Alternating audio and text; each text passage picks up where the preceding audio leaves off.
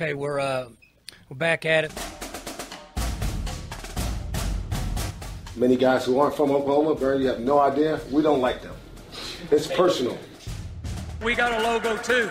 We've been working on one for 18 years, and we want everybody in the country to know, with all due respect, we got a logo too.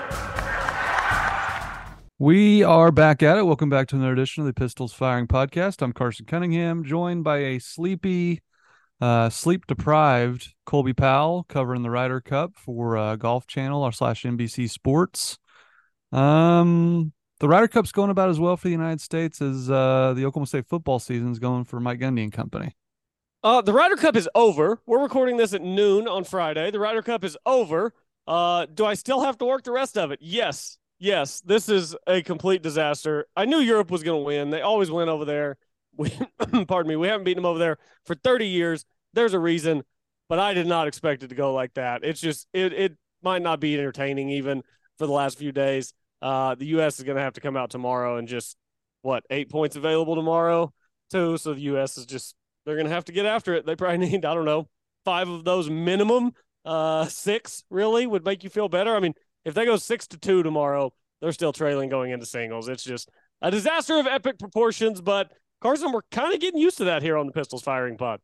Yeah, and along with that, Ricky Fowler was one of the worst in the morning. He had, I believe, 5 putts inside 10 feet, 3 of which would have won holes, and he made none of them. So for all the OU friends of mine that give me grief over Ricky Fowler's Ryder Cup record, those texts are seemingly probably on their way, if not already sent. I haven't really been checking that, but more misery for all things related to Oklahoma State. But we are appreciative of Chris's University Spirit, your one-stop Cowboy shop. Be sure to shop at chrisuniversityspirit.com. We appreciate them sponsoring the pod as always. And again, if you're in Stillwater, it's a bye week. If you're in town, you know where to go for your latest and greatest OSU-related needs. Basketball season's not that far away. We're gearing up for that. So get you some OSU hoops gear. We can move on to basketball season a little quicker than normal this year, unexpectedly, but that's kind of is what it is. But we appreciate Chris's sponsoring the podcast as always. Well, Colby, it is a bye week. I put out a call for Twitter questions. We'll get to those in a minute, but I did want to kind of reset. So OSU's 2-2, bye week, and then they get Kansas State on Friday, October 6th. And Colby kind of surprised me today. News came out today. It's another sellout, which, again, I think is a further testament to how far Oklahoma State has come as a program. The fan base is, still very much behind this team and supportive of this team, but there's just not a whole lot to be supportive of right now. Yeah, there's not, but that's great that it's a sellout. I think Friday night maybe even helps a little bit in that aspect. You can go up, you know that it's not going to be too hot for a night game early in October after the bye week. Kind of gives everybody a reset. I think the bye week came at a really good time. You drop the one at home to South Alabama, you go on the road to Iowa State and you lose, and you really look pretty bad in both of those games. I think the fan base just really needed a week off, just kind of a mental reset, and then think, okay, let's go support the team and see what it can look like from here on out. Expectations have certainly been lowered, but to see that it was a sellout for Kansas State is good. Now, how many of those fans are still going to be there after halftime? That is yet to be determined. But yeah, we'll be there that day. That'll be the first game that we're able to go to this season. Myself, my wife, and we'll take our daughter up there. She's a little bit older. Last year, she was just a little baby, and she's about a year and a half old now. So she's walking and starting to talk and might get to experience the atmosphere a little bit. So we'll see how she does with the pistols firing and the cannons and everybody cheering. But yeah, looking forward to going up there. And who knows, maybe you create a great atmosphere again. I say it all the time, 19, 20, 21-year-olds, weird things happen. It's somewhat predictable, but every so often something shocks us.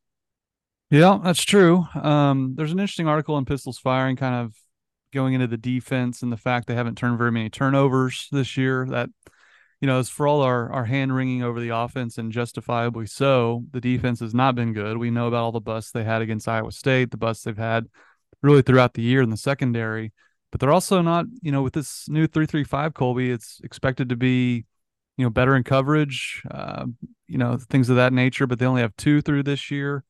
They have a negative turnover margin. And just to go through the years, they had, at this point last year, they had 4, year before 6, 4, 5, 6, 7, 9, 9, 6, 7.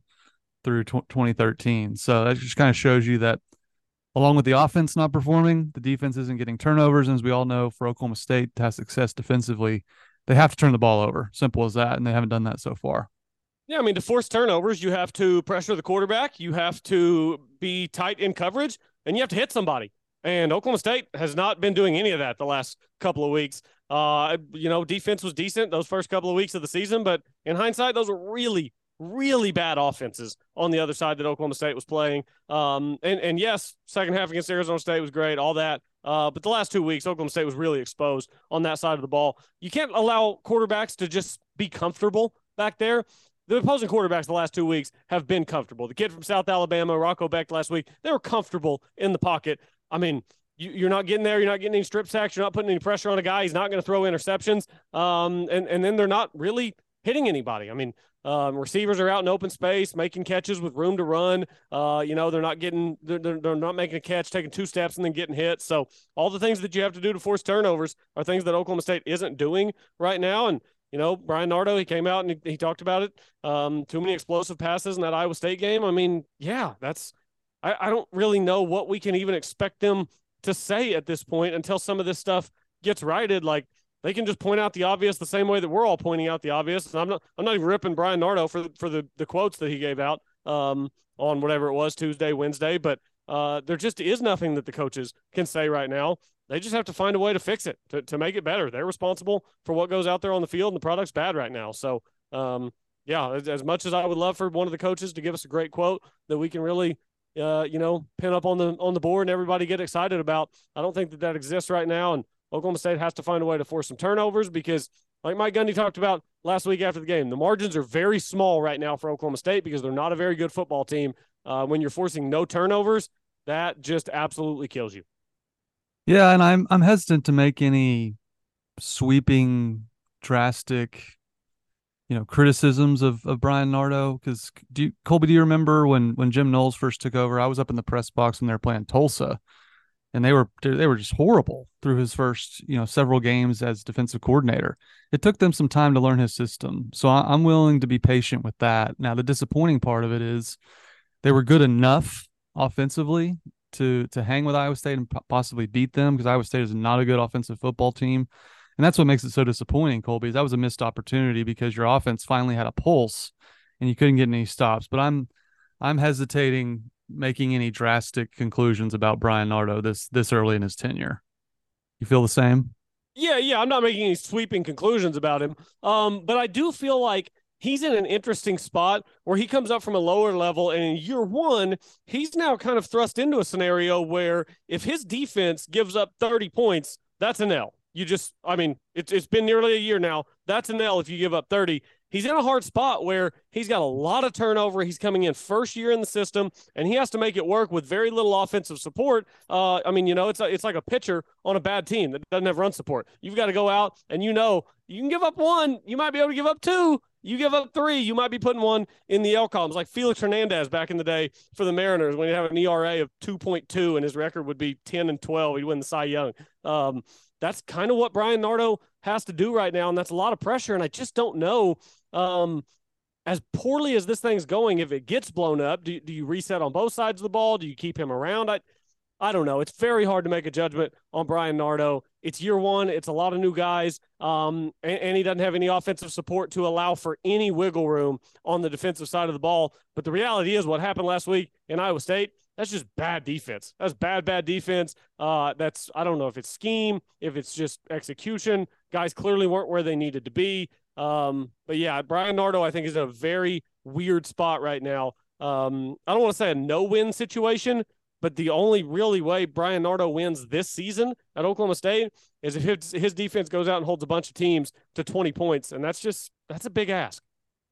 Yeah, and making that matters worse, in the secondary, Trey Rucker was charged with DUI. He was also he pled guilty in February of 2021 similar to DUI. So some trouble in the secondary there with Trey Rucker on campus. He was coming back from film session, and that just makes the bye week even worse when you're getting guys in the secondary charged with DUI. So Mike Gundy plans on commenting on this on his weekly press conference next week. But the hits just keep coming for Oklahoma State football.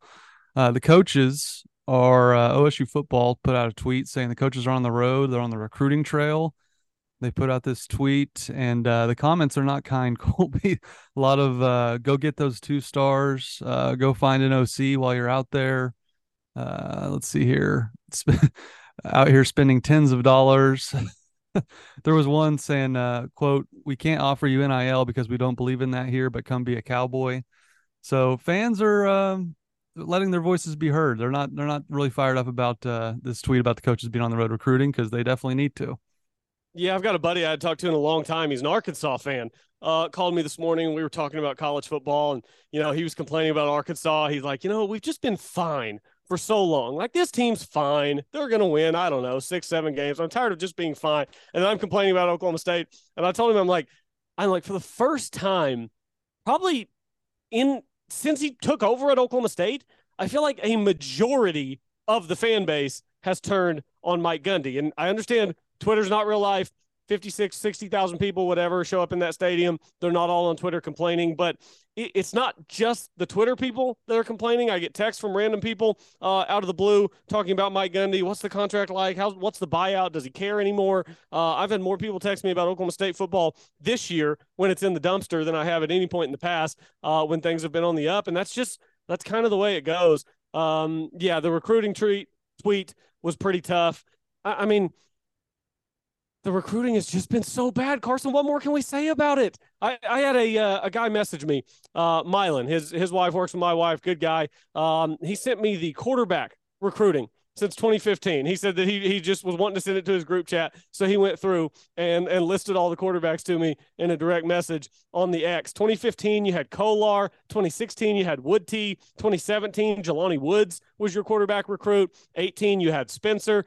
He was your lifesaver for a while. Costello in 2019. Illingworth in 2020. 2021, N.A. That was a gap year in Oklahoma State quarterback recruiting. Rangel in 22 and Flores in 23. And he even said here, it's amazing this thing didn't implode sooner. And he's kind of right. It's amazing this thing didn't implode sooner. Spencer Sanders, I mean, they hit on one of those guys really since 2015. Carson, the recruiting has just been really, really bad. It's been bad at the most important position. We're seeing that now rear its ugly head. It's been bad on the offensive line. We've seen that rear its ugly head time and time again over the past, we're coming up on a decade now. I mean, Mason Rudolph played behind bad offensive lines. Spencer Sanders played behind bad offensive lines. That's nearly a decade of Oklahoma State football right there up front. So the recruiting, I don't think that it gets fixed under the current regime because there's just not enough money to allocate to it. And the guy in charge doesn't seem to value it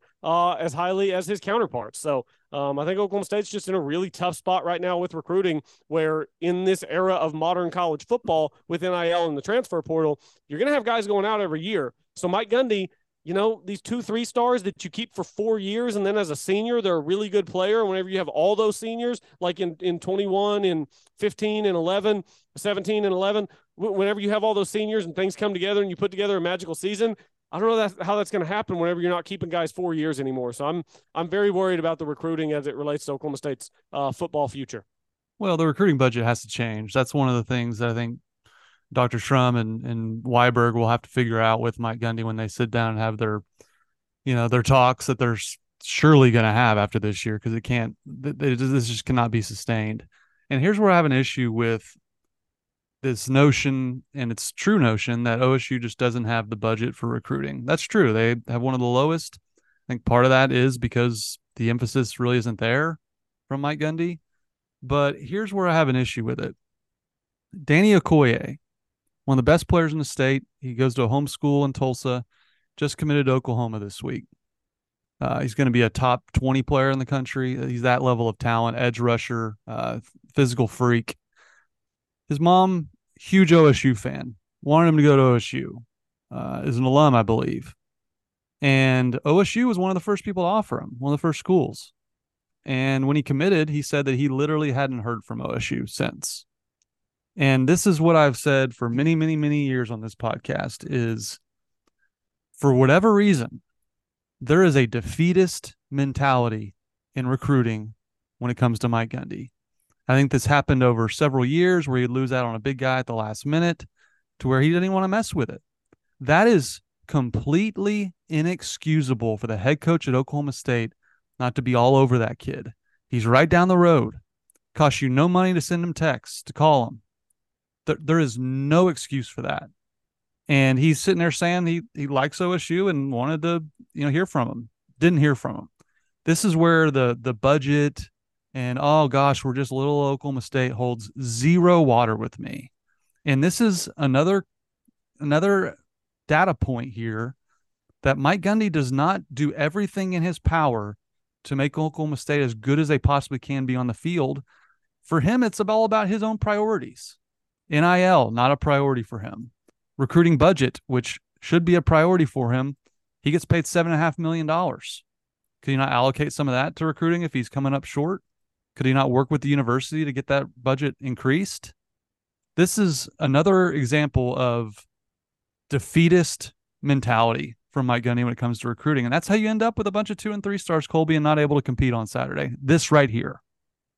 No, you're not wrong. I think a big part of it is Mike Gundy doesn't want to invest so much time in a kid that he's probably got, I don't know, a 5% chance of landing. But if you invest all that time in 20 kids and you land one of them, I mean, you just keep doing that and you just keep stacking talent on top of talent. That's what it is to be a college football head coach. To me, personally, I would hate that job. Recruiting, doing all this stuff, going all around the country constantly. College football, you can never stop. To be great at it, you can never stop. It is constantly moving. You have to be a psycho about it. You have to be obsessed. If you're casual about it and you don't really care, this is kind of what you get. And I think that's what we've seen from Mike Gundy. I don't think he loves recruiting. I think that's been pretty obvious. NIL, the transfer portal stuff. Yeah. Being a college football head coach is hard. It is all encompassing. It takes everything that you have to build a successful program over and over and over again. And I think a younger Mike Gundy put everything he had into it. And I think that Mike Gundy has gotten a little bit defeatist with NIL. We can't compete with the bigger schools. With the transfer portal, well, we're just going to be a farm system for the bigger schools. With recruiting, well, we don't have the budget. We're not going to be able to out-recruit Oklahoma and Texas. We do what we can. Defeatist, I think, is a great word for it, and it's gotten us to the position where we're at now, where Oklahoma State, you talk about a defeatist mentality. South Alabama, they looked bigger, faster, and stronger. Iowa State, they looked bigger, faster, and stronger. That's a problem, Carson. That's a very serious problem in Stillwater, Oklahoma, that isn't the result of just one half of a bad season last year. It's a result of a few years of not stacking enough talent deep enough. And I understand that's really easy for us to sit here and say, but there are coaches all around the country who are obsessed with this and who do it and who get into these recruiting battles knowing that they're going to lose a good number of them. It's part of it. You lose recruiting battles, but you take on that challenge because the ones that you win are more impactful than the ones that you lose. And so many times it seems like Oklahoma State just doesn't even take those battles on. It's very frustrating as a fan. You see a five-star kid landing at Texas Tech because they're out there grinding, getting it done. You see the kid from Tulsa going to Oklahoma. Like you said, mom's an Oklahoma State fan, said he didn't hear from Oklahoma State. I mean, what's going on there? It's just those things are very, very frustrating pills for fans to swallow. Yeah, and I think this extends to his defeatist mentality with the transfer portal. You look at this defense we just discussed in the secondary. You got Thomas Harper, who transferred to Notre Dame. He's having an outstanding year there, starting at Notre Dame. Jabbar Muhammad's balling out at Washington. Those are two difference makers on your defense. And by all accounts, Gundy wouldn't even have a conversation with anybody wanting to leave. John Paul Richardson playing a lot at TCU. Another example on the offensive side. So it goes beyond just recruiting high school kids. And again, if you have a 1 in 5 chance of landing Danny Okoye or a player like that every single year, even if you only get them 1 out of 5 years, it's worth the effort. It's worth the time. It's worth the commitment because it's commitment to your football program, winning football games. And so I think this people ask me what's going on at OSU. This is what's going on. They're losing talent and they're not replacing them, especially in the high school ranks. So that's a huge issue with the transfer portal as well. And all that said, Colby, look, Oklahoma State's not as talented as perhaps you and I thought coming into this year. I also think they've completely mismanaged this season. It's clear now that we go into the bye week that, especially with what we saw with the quarterback decision at Iowa State, with the running back decision with Ollie Gordon and Alan Bowman at quarterback, it's clear to me, Colby, now with the way they talked about seemingly these non-conference games being preseason, that they thought they could just stroll their way through Central Arkansas, Arizona State, and South Alabama, and then they could play their starting quarterback, and then they could give Ollie Gordon the football. I think, and as a result, you see Alan Bowman completely on the wrong page with his receivers throughout the game. You see Ollie Gordon just being a freak when he gets still somewhat limited opportunities.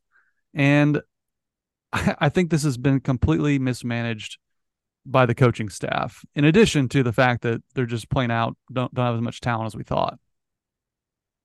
No, you're absolutely right. And I'm glad that you mentioned Jabbar Muhammad, because I was really big in the Jabbar Muhammad camp last offseason, saying that that's a loss that's going to hurt Oklahoma State. And boy, would you like to have had that guy out there last year. Yeah, the quarterback situation, it's obvious that it's a mismanagement, and it's not hindsight. This isn't a hindsight's 2020 thing. This is all of us sitting here for the first month of the season, the first 3 weeks of the season, saying, what is going on? I mean, Carson, do you remember the pods that we were doing leading into the season? We're like, yeah, Mike Gundy's talking about the 3-quarterback system. I think he's just saying that, getting past the portal and all this stuff. He's going to have a quarterback. It's probably going to be Bowman. I mean, that was kind of the consensus. Then they come out in week 1. They play 3 quarterbacks. Like, okay, it's week 1, Central Arkansas. Then they did it again. And then they did it again. And we're all sitting here just dumbfounded at what we're watching on that side of the ball. So, I think a lot of times we do go Captain Hindsight, and I don't just mean me and you. I mean sports fans as a whole. Once we see how things play out, then we rip decisions and things of that nature. This decision was being pretty roundly ripped as it was taking place. It just seemed like everybody could see that this wasn't good, except for the guy making the decision. And now they come out of September 2-2, and Carson, this schedule moving forward, like some of these newcomers to the Big 12 are just better than we thought that they were going to be. Oklahoma looks like a really good team this year. You miss out on a bunch of the Texas schools, but now you've got Kansas State. They're 3-1. Kansas 4-0. Kansas is going to put up so many points against Oklahoma State. You're at a 3-1 West Virginia team that looks to be a little bit improved. Got a nice win against what is admittedly a bad Pittsburgh team, but that's a rivalry game. Cincinnati, good defensive line. That's going to be tough for Oklahoma State. OU at UCF, and then your final 2 games against Houston and BYU. Neither of those very good football teams, but I think Oklahoma State and Houston are at a race to the bottom right now in this conference, and I think part of that is because you come out of September 2-2 when you should have been 4-0. If this thing had been properly managed, maybe you would be. I see 1 win there remaining. How many wins you got remaining? I think they can beat Houston. I can't pinpoint the 2, but I do think that they're going to win 2 and go 4-8. Again, I just think it's college football, and teams have good days, teams have bad days. I can't sit here and say, oh, yeah, they're going to go to Morgantown and win, but they could go to Morgantown and win. They could beat Cincinnati at home. They could beat Houston. They could beat BYU. That's 4 winnable games I tossed out there. They'll win a couple of those. I think it's a 2 and 2-7 conference season, which would result in a 4-8 year, and that would just be a complete, utter, and abject failure. Yeah, no, it's not pretty. I tend to agree with you though. 2's probably that's probably the ceiling for me. I don't know about 4, but yeah, that sounds about right to me. You ready to do a toast of the week presented by Yuengling? Yes, I am. I've got mine. It's not football. I've got mine. Okay, well, this segment is brought to you by Yuengling. Pick up your nearest or the best and latest, greatest beer from Yuengling. They have a great tool on their website where you can find wherever it's sold nearest you. You can type in your zip code. You can get the traditional lager, which is my favorite. I'm pretty standard, Colby. I like just the traditional. Some people could go with the golden pilsner, the black and tan. They could go with the bongo fizz, which is more of a mango. A lot of people like the mango beers these days. And it almost is time for Oktoberfest, so you can get the Oktoberfest as well from Yuengling. And again, you can go to their website, find your nearest location where it is sold, and again, drink responsibly. And we appreciate Yuengling sponsoring the podcast. I've enjoyed a Yuengling over the past weekend, so I'm going to be doing that again this weekend. Colby, who's your toast of the week for? Yeah, I needed one in the middle of the night whenever I was watching my toast of the week. Man, Victor Hovland is so unbelievable. Carson, he is unbelievable. He's so fun. He's jovial. He just flushes everything. And now Now, Carson, everyone should be very scared of Viktor Hovland because he has turned into a seriously confident chipper and pitcher of the golf ball. He goes out on the first hole today at the Ryder Cup, and the ball, Ludwig Aberg, gets alternate shot, hits him over there. It's a tough spot. Back right fringe to a back left flag. You got to come up over a mound. The ball was like, they have a very minute fringe cut, but the ball was almost just on the green, tight lie. And he just takes a wedge, tosses it up on the slope, rolls it down right in the center of the hole. You know, that's how he starts his day at the Ryder Cup. And how does he end his day at the Ryder Cup? He stands over a 25-footer, up and over a ridge, uphill, downhill, double breaker, and he pours it right in the heart with not a single revolution left to spare, just falls over the front edge to claim a half point for Europe and not lose that match. Viktor Hovland, since August, has been the hottest golfer in the world, and he kept it rolling today at the Ryder Cup. It hurts me that this thing isn't competitive and that the U.S. is getting their brains beat in, but watching Viktor Hovland it is such a pleasure. And the fact that guy is an Oklahoma State guy, still lives in Stillwater, still reps the brand. I just love me some Viktor Hovland, man. So toast of the week goes to Vic. I don't think his highlights for the week are done. No, that was a good one. That's probably where I was going to go, but instead I'll go. I'll give a toast of the week to one of our loyal followers, Brian Metcalf. He has another DEA update, the Dunn era average. Game 4 was 409 yards. The Game 4 DEA is 440 yards. That's a difference of negative 31 yards. Overall, DEA was at 409 yards, and it remains at 409 yards after updating.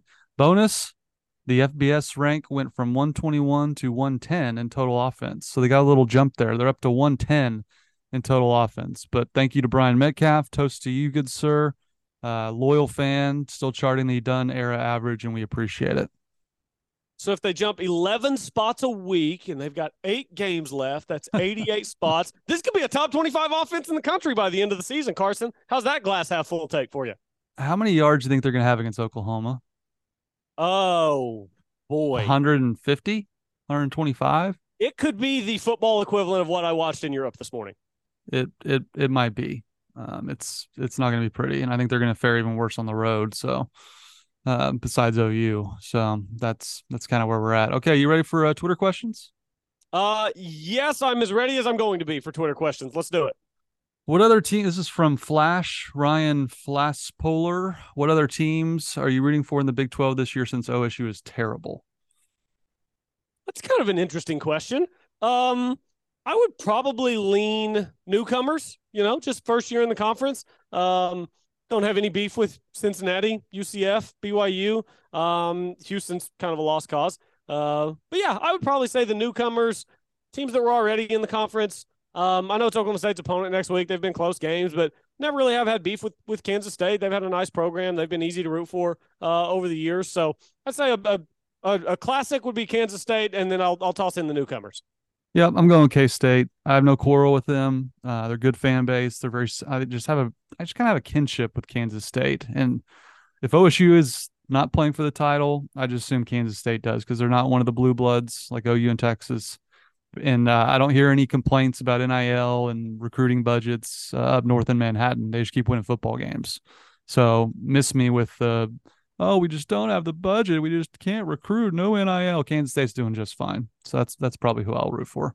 Yeah, that's a good one. Evan McDaniel asks, how does it feel to know we've been in the red zone less times than Northwestern, who, by the way, had to fire their coach in a huge scandal right before the season started? I'll let you handle that one, Carson. How's that make you feel? It stinks. It's not great. It makes me feel horrible about myself, actually. But it doesn't really surprise me based on what we've watched. I mean, who hasn't been in the red zone more often than Oklahoma State? I mean, I did think it was interesting, though. I think Cody Nagel put out the statistics that Oklahoma State's only one of 6 Power 5 teams with a perfect red zone percentage this season. So when they get there, they've scored touchdowns on 9 of 11 trips. They just haven't been able to get there, Colby. So there's a little bit of positive there. Stat. I don't know if that's a good stat or a terrible stat. I don't know. I think it falls probably somewhere in the middle. I'll say this, though. If conferences continue to realign, I think Oklahoma State now meets the criteria to join the Big Ten. So could have some extra dollars coming our way in the future. maybe they're looking more appealing to the Big Ten these days. I don't know. Maybe it's a long play. Maybe Mike Gundy's playing chess and he stopped scoring points so that we can get into the Big Ten. Yeah, that's definitely what it appears to be. Let's see here. This is from Cowboy Sports Fan. Do you think someone like Brandon Weeden could help this offense score more than 35 points per game, or is the play calling that bad? Brandon Weeden playing quarterback? Yes, I think Brandon Weeden would elevate this offense in a significant way. That's a fun hypothetical. It makes me reminisce on good times and be super sad about the present. I'm gonna say no. I don't Okay. think the offensive line is good enough to protect him first and foremost. I also don't think they can run the football worth a lick. That's the thing that, Brandon really had the advantage of having the best offensive line in the Big 12 and perhaps the best running attack in the Big 12 with, Jeremy Smith, Joe Randall, those guys. So I would say no. That's how far the program's fallen. I think even if they had Brandon, they wouldn't be scoring 35 a game. Yeah, that's fair. I think maybe he could drop back and just throw 60 missiles out there and see what happens, but definitely a fair take. Tyler Beats says, football sad. What's in the golf bag? Ryder Cup picks. Ryder Cup pick, I'm going to go out on a limb, Carson. I'm going to take Europe. Yeah, I was picking the U.S. before. I'm obviously wrong on that, just like I was wrong on OSU football. You thought they were going to break the 30-year streak? The 30-year streak may never end, Carson. Well, now I definitely think it won't end. So no, I thought they had the better team. I thought they had some good pairings, especially in day one, and they went 0-4. So what do I know? What's in the golf bag, Carson? Lead us off. Okay, let's go putter through irons and the big sticks. Putter, Scotty Cameron Newport, and yes, I do have the three dots painted with orange. Got my name and birthday put on it. Nice. Thanks to Jay Matthews, the Stamps by Jay. If you ever want your club stamped, not sure if he's doing it currently, but Stamps by Jay if you want some club stamping. I've tried to vacillate. I used to have the Spider before that. I know you've had the Spider for a long time, Colby, but I just make more putts with the Scotty, so I got to stick with the Scotty Cameron. Wedges, I've had Titleist Vokeys my whole golfing life, but I just switched to the the name just escaped me. You forgot your wedges? You need to play well, more golf. I don't have my bag. Well, I haven't played in a while. I've got the God, what is it? I'm sorry. Callaway. This is incredible. Is it the Jaws? Do you have the Jaws? Yes, yeah. I kept trying to say Raw instead of Jaws, so that's what got me. I just got I love to envision a non-golfer sitting in their car listening to this, thinking, "What the hell are they talking about?" I've got a Jaws wedge that I just bought in the last 6 months, but I haven't played it hardly at all. That's why I can't think of the name. So Vokey wedges, two of those, and then one Jaws wedge, and then my irons are my trusty irons. I used to. When I first got into golf, Colby, I had these Titleist AP2s that Spieth was playing when he was burning down the world, and I was just not good enough to play those. They were practically blades. I did it perfect, but I went and got fit, and I got the TaylorMade P790s. I also filled in orange paint on those. Looks slick. My distance, I used to have to hit two more clubs than my friends. Now I can hit the same clubs as them. They've been just a godsend for my golf game. So I swear by the TaylorMade P790 irons. I go with the 3 hybrid. That's my next longest club. I used to carry a 5 wood. I probably should go back to that, but I've been carrying the TaylorMade M4. Had that for a long time. It's pretty trusty. Know what it's going to do. Stick with that. I got the Callaway Epic Flash 3 wood. I will never give this club up until it breaks. It's more reliable than Colby, when I was first getting better at golf, the 3 wood was my most challenging club off the deck. Now it's like my favorite. And I think that club's been a big reason for that. So I love that club. And then I have I might be going over the club limit here, but I still carry oh God, this is a clear case of me not having played golf in a while. The TaylorMade driving iron, the Gapper. I still have the Gapper. That's great in match play. You can just hit a driving iron out there in the fairway. I don't hit it that great or that far, but it's reliable. And then my favorite club probably is the TaylorMade Sim 2. Again, I've picked up 30 yards with that. I'll hit that thing. And the key thing for me though, Colby, is I got the black Ventus shaft. You see Rory and all those guys play that same shaft. I splurged and got that shaft too for a little extra whip. So that's what I play there. And I also use I've gone back to the triple track golf ball from Callaway. I've always struggled with alignment. When I can align it just fine until I stand over it. Then the line kind of looks a little off, and the triple track helps me stay on track, and I've had good success with that lately. So that's what I got in the bag. Sorry for my my brain malfunction there. No, I love some good shaft whip talk on a Friday. Mine's a little more uniform. I'm Callaway Rogue driver, Callaway Rogue irons through the bag, 4-through pitching wedge. I've got Callaway Jaws wedges that I've had for a while.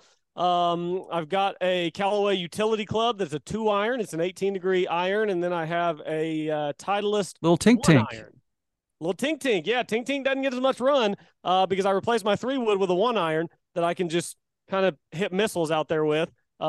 Carries about 220, 230, and then runs. So yeah, I love that club. And Carson, I told you last week that I'd switched putters, that I'd taken the Spider out of the bag after a decade. Its timeout lasted all of 7 holes, Carson. As golfers, if you're out there, you're listening and you're not a golfer, we are a little bit mental. We're head cases sometimes. We think switching one thing is going to solve everything. And I've been very consistent with my putter. I've used the same grip. I've used the same putter since the summer of 2014 when I switched to a TaylorMade Spider and the claw grip. And last week, I'd had some bad rounds. I haven't putted great this summer. I was like, you know what? I'm going to switch. I'm going to switch to an inch shorter putter, a blade. I'm going to go left-hand low. Went out with the fam the other night to Hefner South. Me, my wife, my sister, her husband, the 2 little girls out there running around having a great time. And when I tell you that I had no idea where this thing was coming off the face, I had to switch back. And after its timeout, the Spider seems to be behaving itself a little bit better. So the Spider is back in the bag. I've apologized to it for putting it in timeout, but sometimes it's necessary. So we're back on good terms. Well, if it makes you feel any better, I still bring the Spider and leave it in the truck. If I need to grab it at the turn, it's still there. That's how much confidence I have in putting right now. So I don't hate fantastic. That. And for the listeners, little Tink's that little 2-iron, or I say little, it's the 2-iron driving iron you would hit, and you would just wear people out in matches just hitting that off the tee, and it just makes this little like tink sound when you hit it. So that's the genesis of little Tink. My goal in match play is to be annoying. And I think I'm pretty good at being annoying in match play because you look at me, I'm not an intimidating presence. I'm like 5'8", 140 pounds. I've got an upright kind of homemade golf swing. I putt with the claw, and I just tink this little 2-iron out there all day long. I'll make 15 pars, a birdie, and 2 bogeys, and I'll win a match play. It's a lot of fun. You and I had a couple matches back in the day whenever you were out at the greens. We had one that came down to 18 that we tried to out mistake each other late in the match, and I think I ended up one high on that day, but there were multiples. Yeah, I think you won. You hit some ridiculous on 3, like some ridiculous fade around the trees to like 10 feet or something. It was like the best shot you've ever hit in your life. And of course it had to come against me. I don't even know if you remember that shot, but I sure do. I don't remember that. I remember the wedge on 18 because I said, I try to be annoying in match play. And I remember I was like 1 up going into 18, and I had a 50-yard wedge that I couldn't stop, but there was a big slope behind the hole. So I threw this wedge like 30 feet past the hole, and it rolled down this slope to like 3 feet, and I just saw your head drop. And I'm like, that's the good stuff in match play. Yeah, you got me on that one. So any more Twitter questions? I think we pretty much got to the best of them. One more in here, but I scrolled away from it. So talk amongst yourself as I find it. I did have an idea. I think I saw someone complaining about Pokes with a Purpose, people not donating. Shouldn't Oklahoma State and Chad Weiberg, when you buy season tickets, just part of the ticket package is like a $10 donation to NIL? I'd go higher, but I think, would any fan throw a fit about that? And that's what, 60,000 people? I mean, what's wrong with that? Let's call it 50,000 people for a nice round $500,000. I mean, if 50,000 people are tacking on an extra $10, that's $500,000. I mean, that seems like an easy way to do it. I don't actually know the rules on that. Is the university allowed to institute something like that? No, maybe not. Maybe I don't know. It kind of seems like the wild, wild west. Just do it and then don't cooperate whenever the NCAA calls. That's the key. Well, I mean, yeah, I guess there's probably rules prohibiting that, but I don't know. Couldn't you just, I mean, it's an NIL program run by the university. I don't know. Surely there's ways to do that, but I don't know. It's just a thought I had. Yeah, here's the question I wanted to get to from Jeff Castle. He said he loved the transfer check-in article on PFB. It was good to see how those guys are doing. Do you think the transfers in are greater than the transfers out? He says, my take, offensively, new guys greater than the transfers out. Defensively, it would be great to still have Muhammad, Cobb, and Harper. I think the loss of Spencer is so big on the offensive side that it outweighs whatever you brought in. And then I think John Paul Richardson was a big loss too. So, and then, defensively, Muhammad, Cobb, and Harper, like that, those are just massive, massive losses. So, I would say so far, 4 games in, I would definitely say transfers out, more impactful than transfers in. Significantly on defense. And I'm with you. Like, I think they're discounting Spencer Sanders here with the way the offense rolled with him, with the same issues they've had on the offensive line. If you've forgotten, please go listen to our pod from earlier in the week that we recorded this past Sunday after the Iowa State game. We took kind of a deep dive into Spencer Sanders, what he accomplished here, and what the offense has looked like with and without him over the past several years. Yeah, but I would say Dejon Stribling's the real deal. That was a great get by the staff. That's worthy of praise. Him getting hurt, I thought, had a big effect in the South Alabama game. So they have had some positive ads. I think Elijah Collins is a serviceable back. I still really like what limited carries he's had. I think he's done pretty well. He's averaging 4 yards per carry on 25 carries for 102 yards. But no, you can't overcome the Spencer loss and just the accumulation. I think offense and defense, they're worse for sure. Carson, we've got breaking news from the Associated Press here, and this is not where I expected the podcast to end up today, but this is where we're at. Breaking as of an hour ago, Las Vegas police have made an arrest in the 1996 drive-by shooting of hip-hop icon Tupac Shakur. I verified that it was the real AP. They found him. It took, 27 years? Like, how? What? They got him. No way. It's 1996. How they are got him? I'm surprised this they're is even. AP.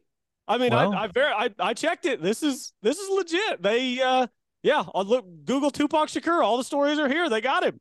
There's a friend of mine who still believes that Tupac's alive, living on an island somewhere, which, again, in 2023, that just simply, the word would have gotten out by now. But well, if so, he needs to speak up because they're about to put somebody in prison for his murder. That was a big event in my childhood. So hopefully they've caught the guy. I'm dubious that this is the guy. Maybe he had a role in it, but hey, that's good news for justice. How about that? Yeah, I'm shocked by that. 1996, the 27-year investigation. I was too young to remember going through it live, but obviously I've heard everything about it. I know the story and everything, and I knew that there was never anybody caught. So when that came across, I was like, "Yep, this is where we're taking the pod. This is a Friday. It's a bye week. We're going to Tupac." And the guy's still living in Las Vegas. Like, don't Apparently, you, after 27 years, flee the scene? It says he's been known to investigators, and he's admitted himself in interviews and in his 2019 memoir that he was in the Cadillac from which the gunfire erupted. But I guess he wasn't the suspect for the shooting, and now he is. I don't know. This is wild. Well, I hope he sold a lot of memoirs because it sounds like he's going to prison. But yeah, no doubt. That's wild. Carson, anything else? U.S. have any chance to make this thing competitive?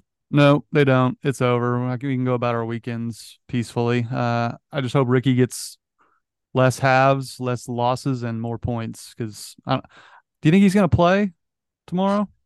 I don't know how you could play him before singles. Yeah. Sorry, people. I love Ricky. He was bad this morning. I don't think Ricky should play again before singles. Sam Burns shouldn't play again before singles. I'm not even sure that Morikawa should play again before singles. It's, you've kind of got your core. Spieth was really bad this afternoon, but he's still Spieth. I don't know. I don't think that there are a ton of right answers for Zach Johnson. Also, it wasn't just the USA being bad. Jon Rahm chipped in 3 times, hit the pin on a par 3. Like, Europe was rolling in putts from everywhere. Like, it's just a perfect culmination of the U.S. Being really bad and Europe playing just out of their minds. And that leads you to a beatdown of epic proportions. But U.S. set the record 2 years ago, 19-9, Carson. So you've got to protect the record. Don't go out and lose 19.5 to 8.5. Well, when your captain is an Iowa Hawkeyes fan, I don't count on scoring many points. So that's on Zach Johnson too. Like, this course, it's what's clearly been shown through day one is that driving of the golf ball is paramount. And one of the best drivers in the world is sitting at home for the United States, qualified 9th in points, and that's Cameron Young. We all knew he fit this course to a T. They leave him at home, take Sam Burns, Scotty Scheffler's buddy, gets drubbed. Just terrible, terrible captaincy so far from Zach Johnson. Didn't like the pairings he threw out in the first session. Like the second session even less. Just Europe has better captains on top of just playing better. So I'm not confident in the Iowa Hawkeyes scoring points on the weekend, just like I'm not most weekends. Yeah, it's almost like Zach overthought it. Yeah, it's going very poorly for the Americans. We appreciate all the Twitter questions. We appreciate everyone listening. As always, we'll be back next week as Oklahoma State takes on Kansas State. We'll get a pod out a little bit earlier in the week since it's a Friday game. I hope everybody has a great weekend. Thanks for listening as always. Go Pokes.